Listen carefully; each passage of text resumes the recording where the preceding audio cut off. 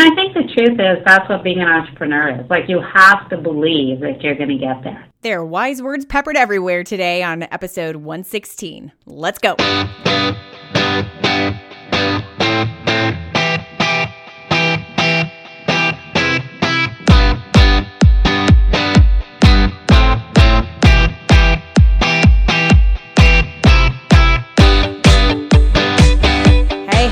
What's going on? This is Katie Kremitzos. I'm your host of Biz Women Rock. This is the place where you will hear really inspirational and really honest stories from businesswomen who have great journeys to share so that your business can truly be touched by it. I've got an amazing show for you today, but before we begin, it's time for our Biz Women Wednesday series.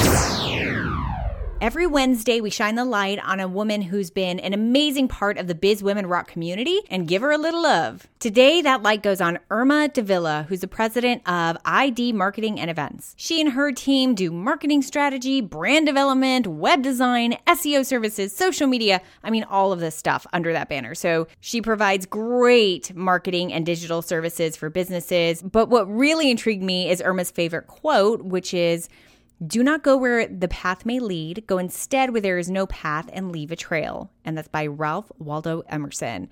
Irma, great job kicking butt out there. Keep it up. If you would like to be highlighted on the Biz Women Wednesday series, or if you would like to find out more about Irma and her team, then just go to bizwomenrock.com. You are in for a treat today because my guest is Marla Kott. She's the CEO of Imprints Plus, which makes name badges and signage for associations and companies and people all over the world. Holy cow, she's a $10 million business. And in this interview, it surprised me a little bit. We didn't end up going into sort of the functionality of the internals of her business. We ended up talking very philosophically about what it takes to really be a leader, how she stays innovative and why innovation is so important to have in business, why knowing your business's numbers at all times is one of the most empowering things that you could do for your business, and how to truly listen to your customers. And by the way, this girl should know because some of her customers are Carnival Cruise Lines, MGM Resorts, Office Depot, the U.S. Armed Forces, Marriott. She kind of knows a little about this topic. Anyway, it was an intriguing conversation, and you're really going to take so much away from it. So let's do it. Marla, what's going on? Thank you so much for being on the show. Thank you so much for having me. I could not be more excited to have this conversation with you today because the main core of your business is really selling a lot of like name badges and signage. And, my husband and I run a local association. And so we're very familiar with products like this. And I'm amazed at the business behind what produces these things and all of the businesses and people that they really touch throughout this. So I'm really excited to know about your journey. And you have a pretty unique manner in which you actually became the CEO of this company. So can you tell that story? It's a well-known story. I actually invested in a business. I put $20,000 in to help out a friend. And you know how they say never go into business with friends. Yep. But anyway, this one, we actually we knew each other after university. We dated guys who were friends. Those guys are long gone, but we're still partners now, years later. Oh, wow. So I invested $20,000. I ended up signing at the bank, which probably wasn't the smartest thing to do. And I was a professional accountant, so I probably knew it wasn't the smartest thing to do. The bank called the loan. Oh, wow. Now, think about that. So the bank called the loan when it was $600,000. And I'm not sure at that time I even had $600,000. Wow. I called in a consultant to go in and see what was going on. And it turned out at that moment, it became clear that if I was going to make back the money, because I was the one with more assets, I had to fly to Vancouver and start running the business. Where were you at the time? I was living in Montreal, across the country. Wow. I was on the East Coast, and I made the decision very quickly because I had to go back and make the money. And so, as I said, we're still very good friends and excellent partners, but it was a trying time. So your partners founded the company. They founded Imprint Plus, and they were kind of building it, and obviously just wasn't really working. So how old was the company when you ended up coming in? It had gone through different transitions. So when you start a company in 1982, they originally started making metal card holders. And it evolved into a name badge company. And at the time when I joined, we had just developed an innovative new product for putting names on badges, which sounds sort of silly in a way, but it's really just a better mousetrap for an age-old product. And I think the investment in the components we needed to do this well ended up being where the money got spent. So that, when you develop a product, that's where the money got spent. And really, in 1982, it sort of was a mom-and-pop business up until probably when I got there in the year 2000. We were doing about $1 million at that time. So I got to ask you, because you were friends and you're very quick to say like you're still friendly, but that had to be a really trying time for you to kind of literally say, hey, I'm going to take over this business because it's not working well this other way and I need to protect my investment. Like what was that conversation like? And I'm asking this because there may be people who are listening who have a business partner or are in some way financially tied to somebody, and their investment is not being protected and being handled the way that they would like it to be handled. So what did you do to be able to maneuver that conversation so that you kind of ended up in a really positive place? I think it's a really good question, because you go into partnership, and to be honest, you don't check all the things you should really check. And I was an accountant, so I was a CPA. I should have known better. So if I didn't do it, how many people don't do that? When you go into business with someone, you both have to be financially committed. You both have to have assets. If you're the one funding it completely and the other person has no assets, you have to really look at your risk properly. It was a very difficult time and a difficult conversation. And really, we had to have professionals come in and really explain the facts of life. So I had consultants come in and say, you know what, this is, I sat down and said, if I'm coming there, I'm going to be the CEO, and this is what I expect. And, we really hammered it out. And one of the most important things we hammered out, which I think people should do, even with friends, is we hammered out who was going to have what job. In other words, we weren't all going to do everything. You know how in a business you start and everyone does everything? Yeah. We actually isolated the jobs and said, my job is going to be the CEO. You are going to be a salesperson. And to this day, my partner, Ellen Flanders, is a top-notch salesperson. Wow. Well, I know. It was really tough, I have to say. I think that's really important because when you have a business partner in any sense, or really team in any sense, it's vital to really identify those roles. My company here locally has gone through so many transitions over 6.5 years. And recently we brought in somebody, we contract somebody to actually handle a lot of our events and do the logistics. And that totally changed the role of everyone else. So we kind of had to do a whole revamp of what are the team roles? What is your role now? What are you in charge of? What are you not in charge of? And creating those boundaries, which I think is vital, because then it just alleviate so many hiccups and arguments and time and energy. So that was a very, very smart thing to do right away. And you know what? You don't only do it once. You do it often. As businesses change and grow, you really have to look at all the job descriptions and what everyone's doing, and does it fit the business at $6 million? Does it fit the business at $10 million? It's not just a one shot. And that, I think, is really important, too. You really have to reevaluate the roles of not only yourselves or the executive team or the management, but all the staff, and are they performing what needs to happen at different stages. You bring up a really good point. And I've always heard, obviously business evolves, business grows. And I've always heard the adage that what got us to 100,000 in sales is not what's going to get us to $1 million. And what got us to $1 million is not going to be what gets us to 10 million. Have you gone through those stages with Imprint Plus? Have you gone through some stages where you've had to do a complete revamp in order to kind of get you to the next level? And describe a little bit about what that was like. We have. We've done it, first of all, because we went through different channels. Like we started working with office products and with a new industry group. We started working with dealers for office products and at specialty to sell our product under the Mighty badge.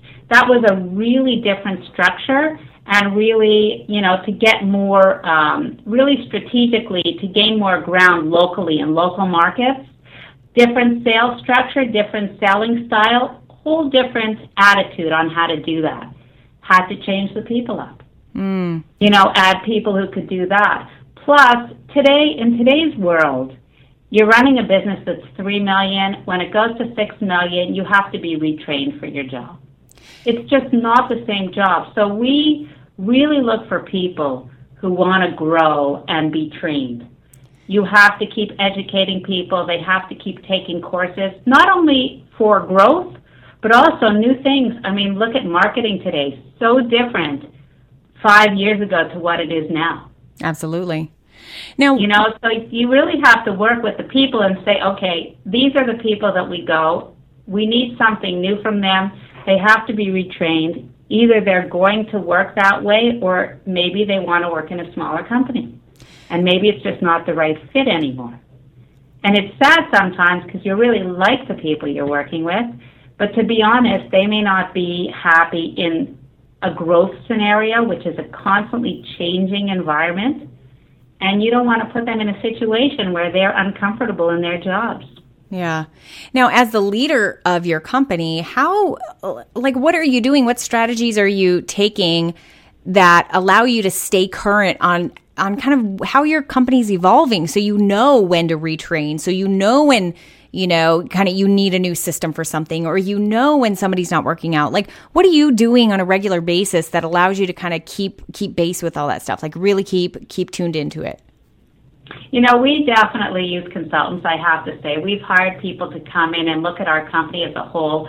We went from, one of the things that happened is we went from shipping in 3 to 5 days to 24 hours. Wow, that's a big change. That was really critical. But that is today's world. Yep. It's instant. So we had to move from that. We brought in a lean team and leaned up our production, and then had to train the people and brought in, did the whole lean training. Then we did it right through the company, because it's not only the production, it's also every aspect of the company has to move faster. Things are fast these days. So we have to constantly bring in people to train and evaluate our systems so that we're constantly changing them and moving towards a more current status. So you have to, at some point in your business, bring in people who are current in their niche, evaluate what you're doing, and give you the best practices, and you have to grow to meet them. I love that. Now, Marla, when you came on board, the company was at about $1 million in revenue. To date, as this conversation is happening in October of 2014, you're at $10 million in revenue. There have been some major things that you have implemented that have allowed that to happen and have, really propelled that growth. What would you say maybe one or two of those things have been that have really been the impetus behind the growth that you've had? I think really, any good company will tell you listening to your customers. Customers are the ones that are going to tell you what they love about your product and what they expect you to improve. And guess what? Today, you've got to improve it fast if you're going to keep them. So also really coming up with innovative products that save time, money, and are stylized to meet brand requirements. Everything you're doing now is really, you're trying to meet the demands of companies that are so, in the marketplace, are so hard that your products have to really flow through and live in their ecosystem. That's very... they have to match them. Yeah.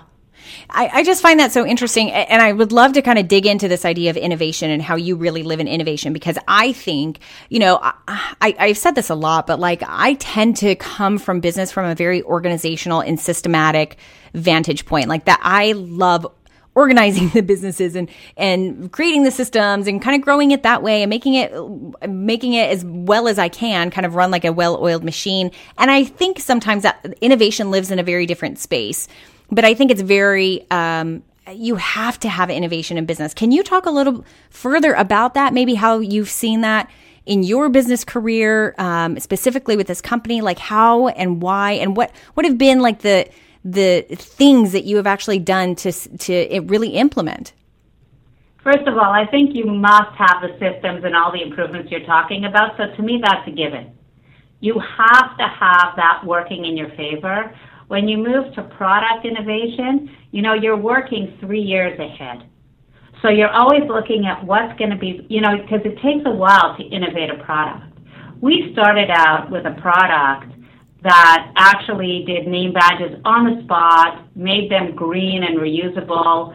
Cost effective means people aren't going to buy anything that's green that's not saving money. And it has to be something that saves administrative time as well. You just can't. If it doesn't save time and money, no one's interested. So any product you have, our product was always tied to software. Software it's just like an app. When you get a product today, it has to be on the spot, instant, and have an app that works with it. And so we always had software tied to our product, which means we're developing software all the time. We actually install, amazingly enough, 10,000 software packages every year. Tell me a little bit about what that means, and maybe this is actually a good time for you to describe exactly what's under your umbrella. But how does software have to do with the actual name badges and the products and the signage that you're selling? When you buy signage and name badges, the real question is how are you going to get the name or the information on the product? So how is that going to happen? And and also you want it to look completely professional and as if it was just engraved on, for example. Now, engraving is not reusable, so everything we do is reusable. But what we have is we developed a software product and insert sheets that are very specialized, and they actually took 4 years to develop, so that when you use our software, you can type anything in, it prints on a little insert sheet, it's non-adhesive, and it comes off and gets slipped into a lens cover, snaps on a plate. Oh, wow. So it's actually a name badge or signage kit. And when you get it, you get a kit that gives you a do-it-yourself, all-inclusive components. I guess IKEA furniture would be a good example, right? When you get our name badge kit, you can make professional, brand, beautiful name badges or signage that will do all the graphics you want, but the software allows you to do that in seconds, very simply.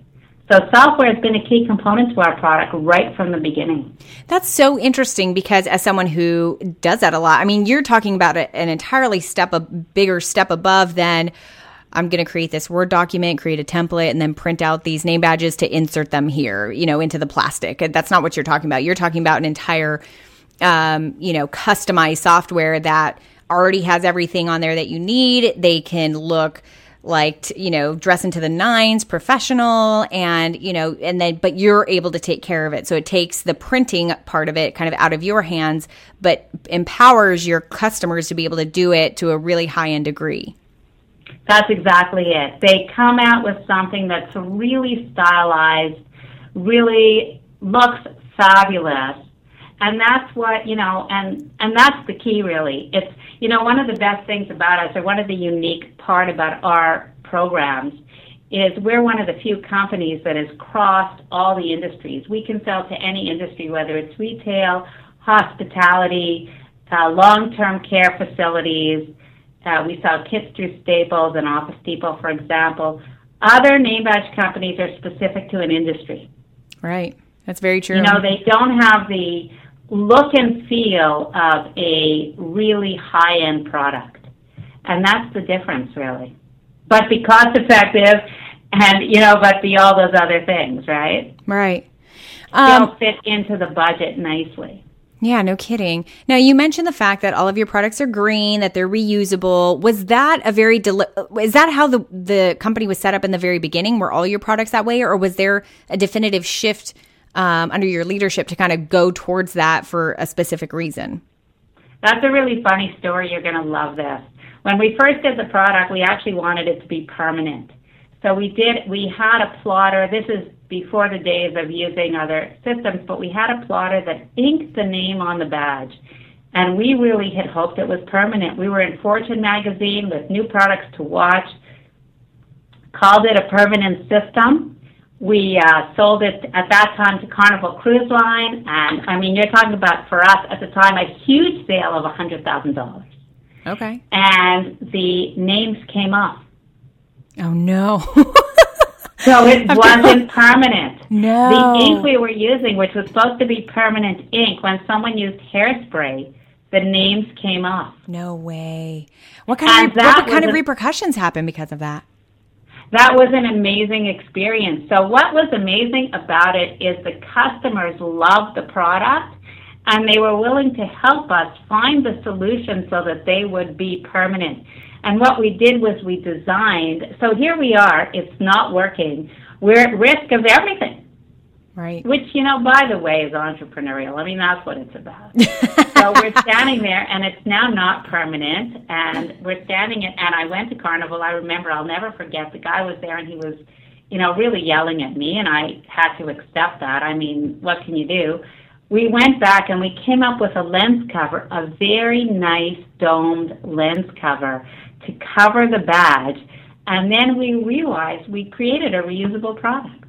Interesting. So that came out of one of our biggest mistakes ever. And then we decided in 2000, I think it was 2005, I'm going to say, or 2006, that was when sort of the green movement started, that every product after that was going to be a green product. Wow. But isn't that funny? It came out of a huge mistake. That's always where the best ideas come from. I hear that so often on this show, which is like, oh yeah, my lowest moment came up with, what has created some of the biggest highs in my company. I will say it was a stressful period at best. I'm sure that's putting it lightly. Yeah, really. And you know what? It went on for a good 4 to 5 months before we could come up with a really excellent solution. Wow. But they hung in with us, our customers. Well, I want to get into the fact that you have, you did mention that you're sort of over all industries, and you have some major clients. I mean, you have MGM Resorts as a client, Office Depot, Carnival, obviously, the U.S. Armed Forces. For somebody who's listening who really, has a product that can really make an impact on that large of a level, can you explain your story as to how you got those clients? Like, how did you actually get those customers? I can talk about some of the ones, especially in hospitality, where, and all of these really, I mean, it's a terrible thing to say, but you get a customer one at a time. No matter what you have to be, we still do very well at trade shows because people have to see, touch, and feel our product. So as much as people say, you can, go through the internet and do it, still people like to see what they're actually buying. We do a lot of sampling still. But one of the things we did that to really have an impact is, let's say we were trying to do more in hospitality. I'm going to use Marriott as an example. They're an excellent customer. I have enormous respect for them as hoteliers, really. Enormous respect for them. I started out and I was young, so I think we sold like 10 Marriotts, right? And I said, now I'm going to go see head office Marriotts. We've sold 10. I thought that was a huge number. I didn't know at the time they had over 3,000. Oh, wow. Now I do, or 5,000, but I thought 10. So, they were lovely. They came back to us and they said, you know what, get another 30 and we'll talk. Wow. I think you have to set your sights on what customer you're going after and really target and really pay attention to what their needs are. Today you have to understand exactly what their ecosystem looks like. How do they operate? How do they use your product? You have to know so much, and it's so much easier now to get that information online, but you really have to be knowledgeable when you're going to sell something. I love that. I mean, and people are willing to see a great idea. They're willing to listen to it. For women who own a business, the women's network is very strong. We Bank, We Connect, all of these networks give you the opportunity to go and see customers that you might never have an opportunity to see and demo your products or services. And that's unbelievable, the women diversity connection. But we didn't start out that way. We didn't know what that was about. We really just called, and people just, we said we have a great new product we want you to see. And, they were kind. And people are interested in something new and something innovative. Yeah. Yeah, absolutely. And really great advice there about just making sure you know what your client's, environment is like. I think that's so true and such a great statement. I really want to talk about the fact that you're a very determined leader. I mean, you're somebody who, in all the research that I did, and it's very obvious in this conversation that if you want something, you're just going to go for it, and you're going to go big, and you're just going to go, and you're going to get it. You run your company very well, very intelligently, always having somebody else kind of look in, making sure you're constantly evolving. But I do know, and I did read that you had open heart surgery in 2007, and for months actually kind of were running your company from afar while you were recovering from that. Can you talk a little bit about that experience? And the reason I'm asking is because I think that, many people listening are very hard drivers. I mean, my goodness, the Biz Women Rock community, just hard drivers, very passionate women, and we don't often think about the fact that something can happen. What did that really look like for you? What really happened in business behind the scenes that maybe not everyone got to see? I think that one of the things you always have to do, so, we talked a little bit about, building a business to sell. One of the things about building it always to sell is you always have to have a person behind you. There always has to have someone that could step in and be in your space and manage it, and I do have that. In addition to my business partner who sells, she doesn't do any managerial. We have another person we've brought in as a partner who is now the president. I'm the CEO. But at that time, it really was a moment where she had to test her own abilities. And I think it was, it was elective to some extent, but I had to have open heart surgery. And it really took me out for 8 weeks. Wow. And you're gone. You're now going, and as soon as you go out there, you're not going to be there for 2 months. And you're right, all of us are hard driving, and we're completely caught up in the day-to-day as well as the overstructure. But you have to have an excellent team and always think like that. One of the smartest things I ever heard someone say, and it's always the business advice you get, is pay yourself well what you think you deserve, and pay your people well, and then you have to get the business to the point that it can afford that. I think that's really true. Right. And, we always shortchange ourselves sometimes when we're building, because we keep saying we're building, but at some point, you have to turn around and look at that and revamp. I think what I was lucky about was I had excellent support behind me, and they were able to really, no problem. I mean, they were just sad because, I'm like a driver, right, and a motivator. But to be honest, they did an exceptional job. And that really is something that's great because you start to see these people really can move forward and grow. I love that. Marla, what do you think has been one of the main ways that you have evolved as a businesswoman throughout all these years?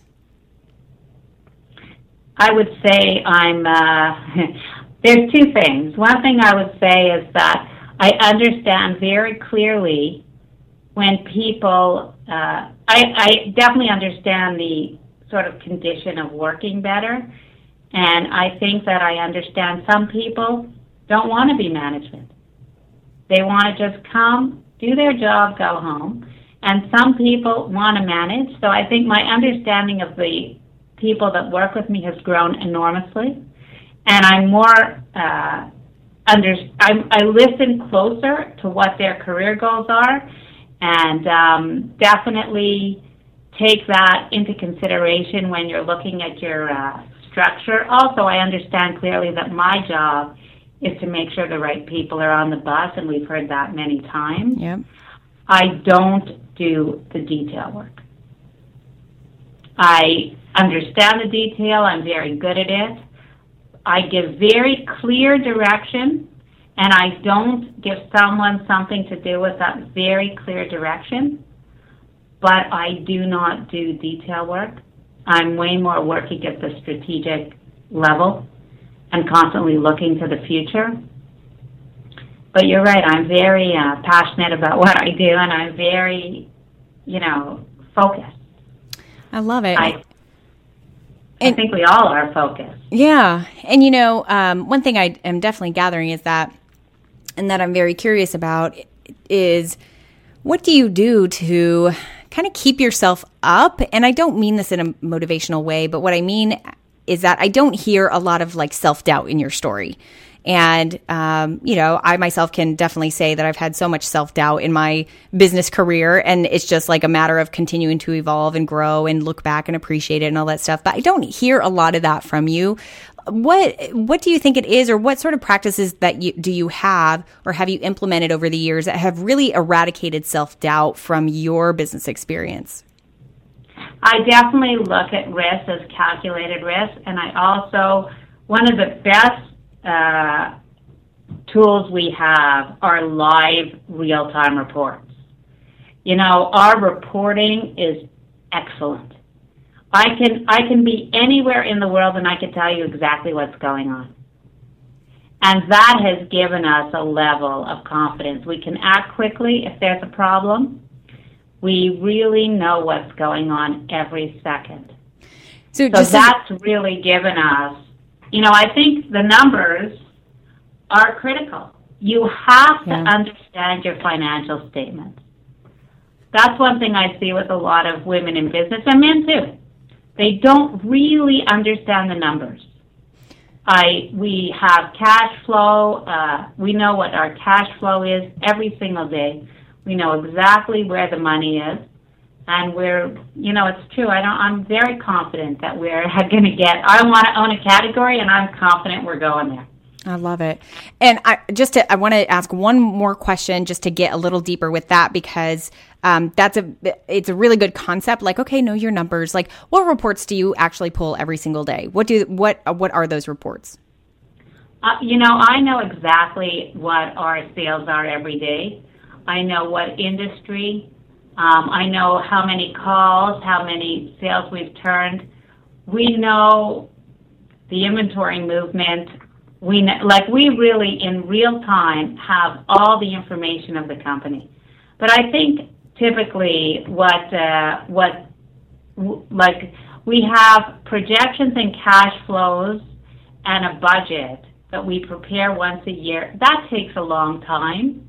It actually takes 3 months to prepare our final budget. And then we feed this budget into our systems, and we match the budget in every department every single day. Love it. So we know exactly where we are every single day. That's great. And I love you saying that. What? I love you saying that, because I think you're right. I mean, numbers are just so powerful. They will give you the realities of what's going on. So it's very, very empowering to be knowledgeable about that at any given moment. And it allows you to make critical decisions that are based on results in real time. It's one thing is that saying numbers don't lie. Right. I mean, it really takes you and puts you in the driver's seat in your business. I love that. Well, Marla, I want to transition into our final component of this interview called the Favorite Five. Are you ready? I'm ready. All right. So question number 1, you knew I was going to ask this one. So what is your favorite business book? I have 3 books, and I actually knew you were going to ask it, so I put them down. One is Built to Sell by John Warrilow. Probably pronounced that name wrong. I love that because it really has nothing to do with selling. It's just how to position your business so that you don't have to be. So if you have to have open heart surgery, you're not the only one that can run something. Yep. Great So book. that really, I think, is critical. Roy Ossing has a book called Be Different or Be Dead. That's a marketing book. And I think that really is today's world. If you're not different and unique especially in our niche market or in any niche, you're just not going to make it. I love it. Great suggestion. And the other one, Craig Kramer, Kraig Kramer. He has CEO Tools, the Manager's Workshop. Excellent book. They give you all these sort of reports. Remember we were talking about reports? Yeah. A lot of reports that can tell you, that can put you in the driver's seat. And that, I think, is really important. I love that. Thank you for those. Okay, now you were living in Montreal. I love Montreal, and I love Vancouver, too, by the way, 2 of my favorite cities. But I want to know what has been one of your favorite places to go in Montreal, like maybe a cool little spot that you really love. Montreal is really home for me. So I'm just trying, there's so many places, but I guess I look at it and say St. Lawrence Street, where there's all little shops and restaurants, is just a really fun area. I love it. It's just such, or where McGill is, McGill University, that's sort of in the center of the city, and all around there is all student and fabulous little neighborhoods. Right. And it's just wonderful. It's a good city. It's very manageable. Yeah, I was there, and I've only been there once, and it was October. And I'm from the desert in Arizona. I live in Florida now, so I have no idea what fall looks like. I just have never. It's so foreign to me. So I went up there in fall, and all of a sudden, I thought that it looked like a painting everywhere I went with the colors of the leaves, and oh my God, it was so beautiful. Yeah, it's like Mount Royal. There's a mountain in the center of the city. It's magnificent. Absolutely. But beautiful. I have to say, the weather's better in Tampa. It's a lot better. I love it here. It's gorgeous right now. So, okay. How about your favorite way to relax? You're a hard driver. How do you relax? And what's one of your favorite ways of doing that? I definitely, I just had a grandson. Oh.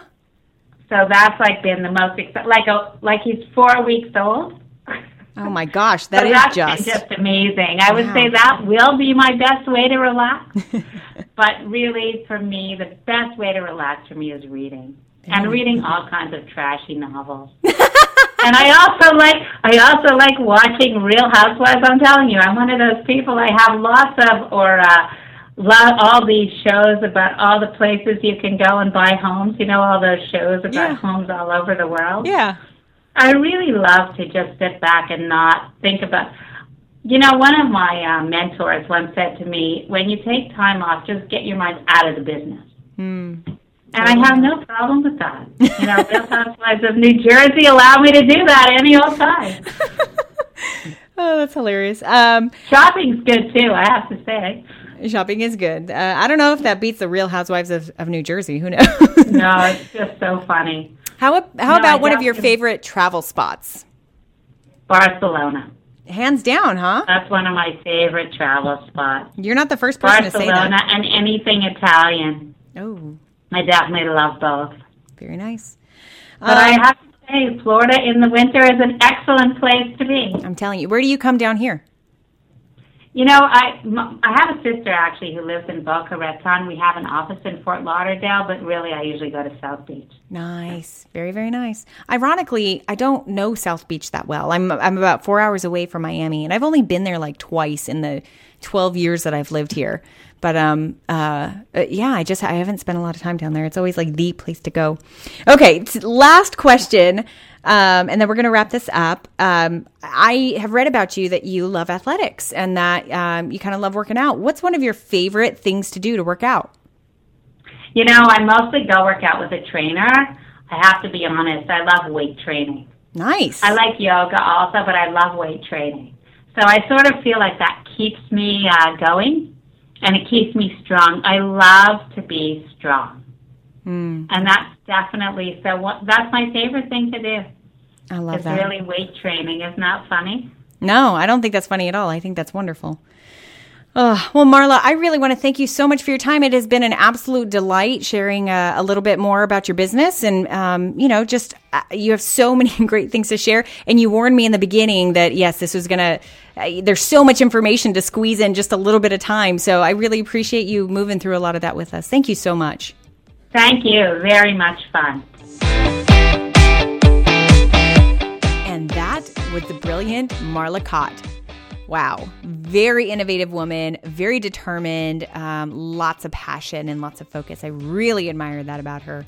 Hope you got a lot out of this. Man, she just had like piece after piece of really great information. I mean, I can tell you just for myself that the whole idea of like really knowing my company's numbers, it's always something that I know intellectually and I'm trying to figure out ways to do it, but it really hasn't been until this past year, after 6 years of business, that I finally got like, okay, these are the exact reports I need to pull. These are the numbers that I need to see. This is how often I need to see it. So it's a constant evolution. And I just really appreciated her kind of going into exactly all the different numbers she knows. And I do want to encourage you, if you perhaps felt a little overwhelmed that, oh my gosh, those are way too many numbers to be able to keep track of, just start with something. Just start keeping track of something and let it evolve. And that was a huge thing that I got from her, was just continue to grow and evolve along the way. So thanks so much for being here. I can't wait to have you on the next episode. If you got something great out about this, I always love to hear about it. So feel free to shoot me an email or go on to bizwomenrock.com and contact me through there and let me know what you got, or post it up on social media. I would love for everyone to hear it. These are great, great nuggets, and you are going to walk away learning something different than someone else did. So I love when we can all share that together. I'll see you on the next episode.